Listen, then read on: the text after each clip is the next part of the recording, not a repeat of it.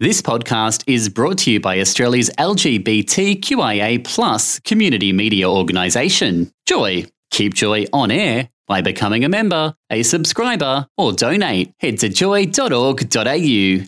Joy, a diverse sound for a diverse community.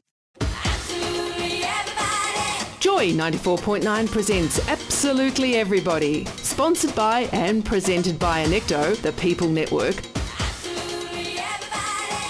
Absolutely Everybody, only on Joy 94.9. Sunday the 17th of May, there is, of course, the International AIDS Candlelight Memorial, which is, again, to raise awareness around people living with HIV. And today we have in the studio Max Niggle from Living Positive Victoria. How are you, Max? Very well, and thank you for inviting me in today. It's our pleasure. Thanks for coming in. So 12 months ago, was the conference, or coming up to, it's a couple of months off that, but it was quite a momentous occasion for Melbourne to have such, a big contingent of people coming from around the world for that conference. You were obviously there. What impact has the conference, or what were the ramifications from having the conference in Melbourne have you seen roll out from last year? I think one of the biggest things that came out of it was the joint declaration by the federal and state health ministers around the goals that we seek to achieve, and that is to stop HIV infections, to stop further diagnoses of AIDS, but also to challenge stigma and discrimination. So not only that, the conference really highlighted to Melburnians and to Australians that HIV is still here. You know, it's not just buried in the background as if no one needs to worry about it. And increasingly we are seeing more heterosexual transmissions here in Australia, especially in far north Queensland and in WA, partly based upon the fly in, fly out mining booms, and also the people's propensity to go off to, Southeast Asia and other countries where HIV is far more prevalent. So there's 27,500 people living with HIV in Australia. Approximately, yes. Approximately. I think it's really important to differentiate again, as we were discussing before, is that there's not many occurrences of AIDS in Australia anymore. It's really the HIV virus which people are living with and is largely controlled these days. Can you talk a little bit about the difference there? Yeah, so HIV is obviously what people do contract if they come in contact with HIV from another partner. The most important point to make here is that with the medications that are now available, people living with HIV are highly unlikely to be able to transmit the virus in any, whether it's heterosexual or homosexual sex. And that, of course, is a really powerful message that we are not, to use a stigmatising word, infectious.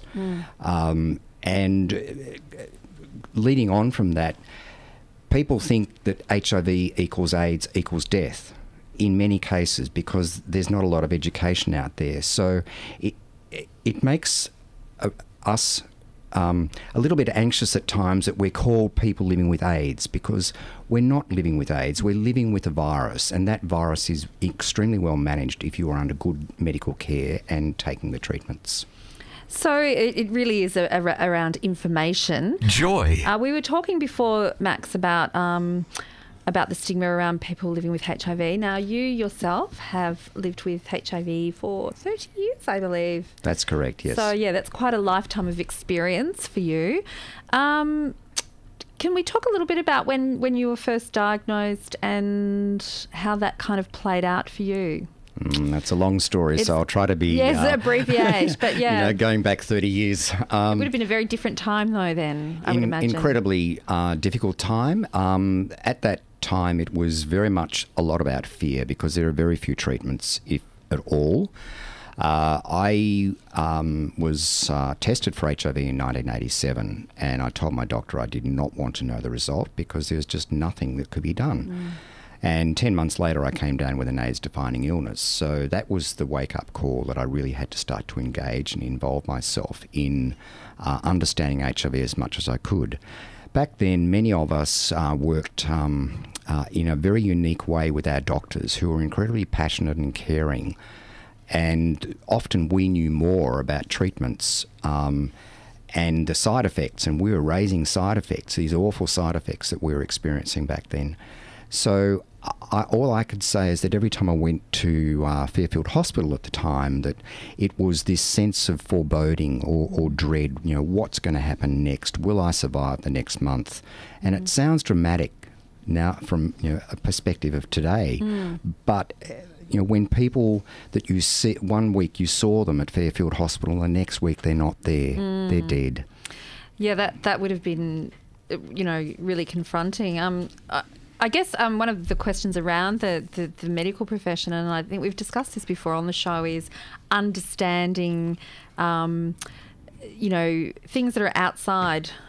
How were you able to find the right doctors for you at the time? Did you just go to your GP and start educating your own GP about it, or what?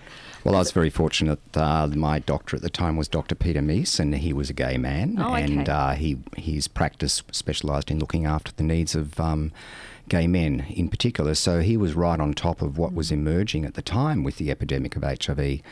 And so he was fabulous as a support. And of course, once I had to engage with Fairfield Hospital, the doctors and the nurses there, social workers also, were just astonishingly wonderful. Couldn't ask for more support. Fantastic. And how long into that did the circumstances change in terms of medications into your journey? Yeah, so in 1988, when I came down with an AIDS-defining illness, I was immediately put on to AZT, which was the only drug available at the time. We were just grasping at straws. Anything that we could get in the way of medication and support to try to stay alive was crucial. So in that long journey of rather ineffective treatment, suddenly in 95 and 96, we got the new era of drugs. And we started to see this massive decline in people dying, and that was all about their immune systems recovering. From that time, the medications have improved absolutely out of sight, and side effects are pretty minimal for most people. So, it's almost like every 5 years we say, oh, wow, this next lot of meds are fantastic. And increasingly so, I don't even know that I'm taking them anymore. Yeah, that's great. So what were some of the initial side effects? Oh. I mean, without going to... It's a good question, because often I actually had this conversation with a 12-year-old the other day who we were talking about cancer and, where do you draw the line between, the side effects from the drugs, or what are the side effects of the illness? Yeah. Look, I think all of us want to keep living, and so we put up with side effects. That's the first message.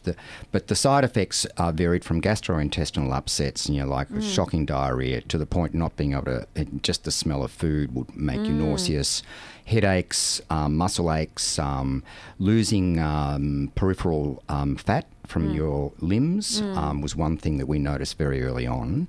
And the doctors were saying, oh, no, this couldn't be happening. But the reality was, our backsides and our arms were all suddenly decreasing. Yeah. So the thing is that you just couldn't maintain weight.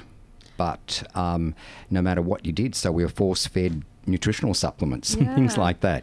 So that's quite a horrific journey. So alongside all of that, it's your psychological... maintaining a positive outlook, or somehow getting through that. What do you think are some of the moving along from that journey, and obviously when you started to feel a bit better after the medications change, etc. How does that leave you feeling? Almost, a sense of exhilaration that science and the research that was being done around treatments was offering us a great deal of hope. And hope is something that defines most of the population. We all want to see our future being positive, so to speak, pardon the pun. And it just made you feel that you could continue to engage in life rather than being a little bit more constrained. And suddenly I was even able to go and have another drink. Yeah. Whereas for 5 years I could hardly touch alcohol because of the side effects. So it was just about re-engaging with life and building a sense of enablement. Just a little bit about the stigma, I guess, then, in terms of you've been on this journey. How does that play out for you? We talk about the fact that it doesn't define you as a person. Mm-hmm. You live with HIV, but it's obviously controlled now through medication, etc. But where do you find that you need to, or if you do need to tell people, how does that play out? Or do you ever feel marginalised by your condition, I guess is the question. I don't, but many, many people do. And that's in a way called internalised stigma, where people don't feel confident or empowered enough to actually disclose their HIV status. But once you go on that journey of disclosure, it's a progression. So even my local milk bar cafe that I go to for my coffee, he knows where I work in the HIV sector. He knows my HIV status. Some of my neighbours know. So I don't have a problem with disclosure. However, that journey was a very, very long journey. So for the first 11 years, I only disclosed to a few family members and to a few friends. I kept it within me, and that was a huge burden. So when I was asked to join Living Positive Victoria, which back then was people living with HIV/AIDS Victoria, I had to make a decision about being upfront about my status. Great. Best thing that I ever did. Fantastic. We'll be back with more from Max Niggle in a moment. Bring joy to the world. Listen to us everywhere. Download the Joy smartphone app. Now at joy.org.au. We were all just talking about some of the broader facts about HIV that people need to be aware about. I think I was so surprised about the prevalence of where AIDS is actually starting to turn up now. And you mentioned Northern Australia, and that was, okay, I'm just starting to think this is stereotypical or something. But I didn't actually really realise what you meant by that. And also the fly-in, fly-out crews working in Western Australia and the northern part of Australia as well. And I was just wondering if you could sort of touch on a little bit more detail there. Sure. Well, first of all, Papua New Guinea is our nearest neighbour, and there's a lot of people migrating across the Torres Strait into far north Queensland. But it's not just about Papua New Guineans. They're actually coming here sometimes for treatment because they can't access it at home. But more importantly, we're finding in Western Australia and far north Queensland that the diagnosis of heterosexual men in particular is increasing at quite a rate. And in fact, Western Australian AIDS Council have really had to refocus their energy on educating mining communities about going off to travel destinations where HIV may be more prevalent. Is the government doing anything towards bringing awareness towards those particular areas, or is it just something that's just happening willy-nilly? The government funds various agencies such as Living Positive Victoria, such as Western Australian AIDS Council, and state governments also chip in funding. So it is up to the non-government organisations to do this education in the communities, and yes, they are doing this education. But it's something that we're not hearing about down here in the southern states. No, because invariably, the diagnosis of heterosexuals here in Victoria is quite low, less than 20%. However, agencies such as Positive Women and Straight Arrows, heterosexual support agencies, do a lot of education in the community, as does the Multicultural Health Support Service. Okay, my son, he was working fly-in, fly-out for about 4 years, and he certainly didn't come across anything like that or any information about it. But then again, he was really flying in, flying back home to a family. But I imagine there's a bit more to that particular side of it that's causing the issues. I think because there is a lot of money in the mining gas boom for employees is that they have the ability to travel more, but they're not necessarily aware of the risks of HIV in major travel destinations. So it's not actually something that's an issue within the mining community with the fly-in, fly-out, but it's what happens post. Correct. So it's not within the mining community, right. It is about people flying out off to travel destinations. Right. So basically, we were just talking about the fact that that it's a repositioning of the whole dichotomy or the whole dynamic of HIV. There's a lot of education that needs to be done, some myth busters, that sort of thing around HIV. So what are some of the, I guess, the frequently the points that people get wrong about HIV? Good question. The point that many Australians get wrong is that HIV is not their business. But HIV is everybody's business, and we only have to look at how the global epidemic of HIV and AIDS is progressing, and that is a heterosexually driven epidemic. And it is, for example, in the US, it's affecting Hispanic and Black American women and children more so. It all comes back to people thinking, HIV doesn't worry me. And in Australia, unfortunately, the myth is it's confined to gay or men who have sex with men. And thereby people just put up their hands. I'm not one of them. I don't really care. Do people avoid treatment? Or you said, when you first were, you went for testing, you said, I don't want to know. I mean, I guess back then too it was more life-threatening. But is this, again, just putting your head in the sand? Are people afraid to, or can they not get away with it? Like, what would be the symptoms for people? Well, sometimes the symptoms don't show, whereas often there is like an extreme flu-like reaction to contracting HIV, but some people don't get that. And of course, HIV can continue living in your body for a long time until you actually get to a point where it's destroyed your immune system and suddenly you're very, very sick. And that's what we're trying to avoid. We're actually wanting people to more regularly test and to understand that by testing more regularly for HIV and sexually transmitted infections, by the way, that they're actually looking after their own health and well-being. So that's the strong message, that this is not a condition that affects gay men in Australia. This is something we wish to avoid in that it becomes a generalised heterosexual epidemic in Australia, and we've been very successful so far at that. So are you suggesting that people should request to be tested for HIV? If they've, and you don't have to be promiscuous. That's the other myth, I would imagine. Yeah.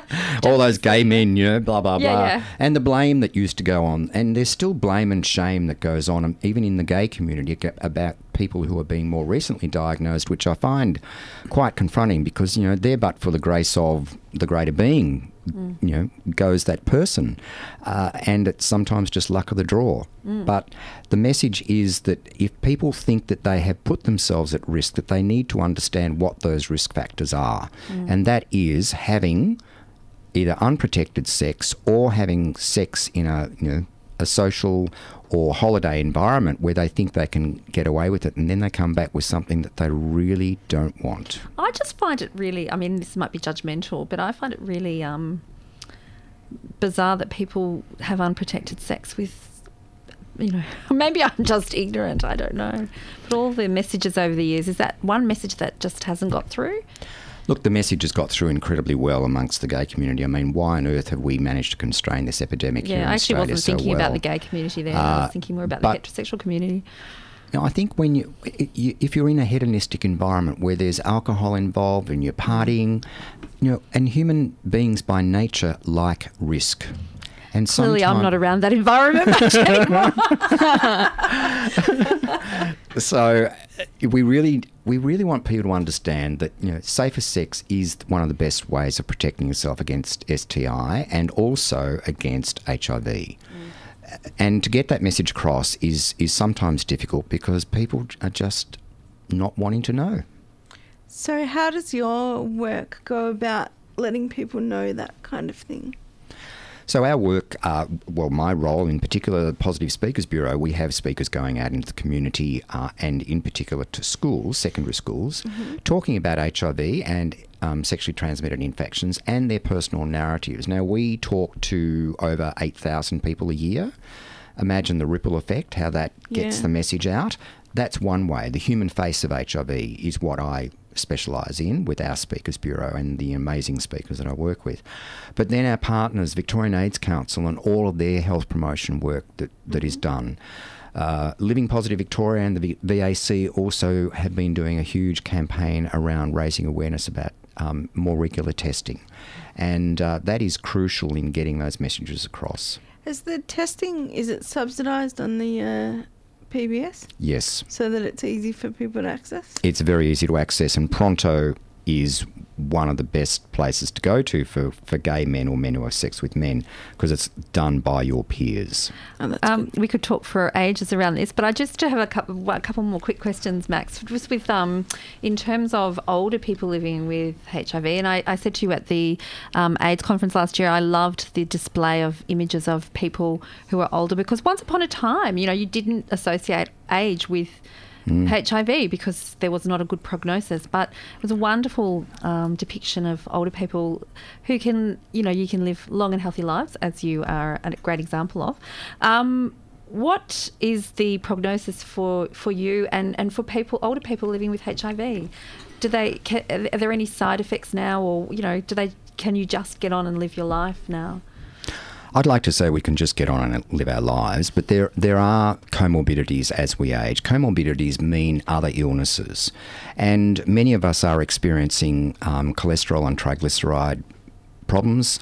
Some of us are experiencing cardiac problems, liver problems, kidney problems, and also cognitive impairment is something that is occurring too, which is HIV associated. So it's really important that people are connected in with their medical practitioners to be aware of these things. But I don't have the fear about any other comorbidities, even though I've experienced them and still do, such as blood pressure, which has just been diagnosed.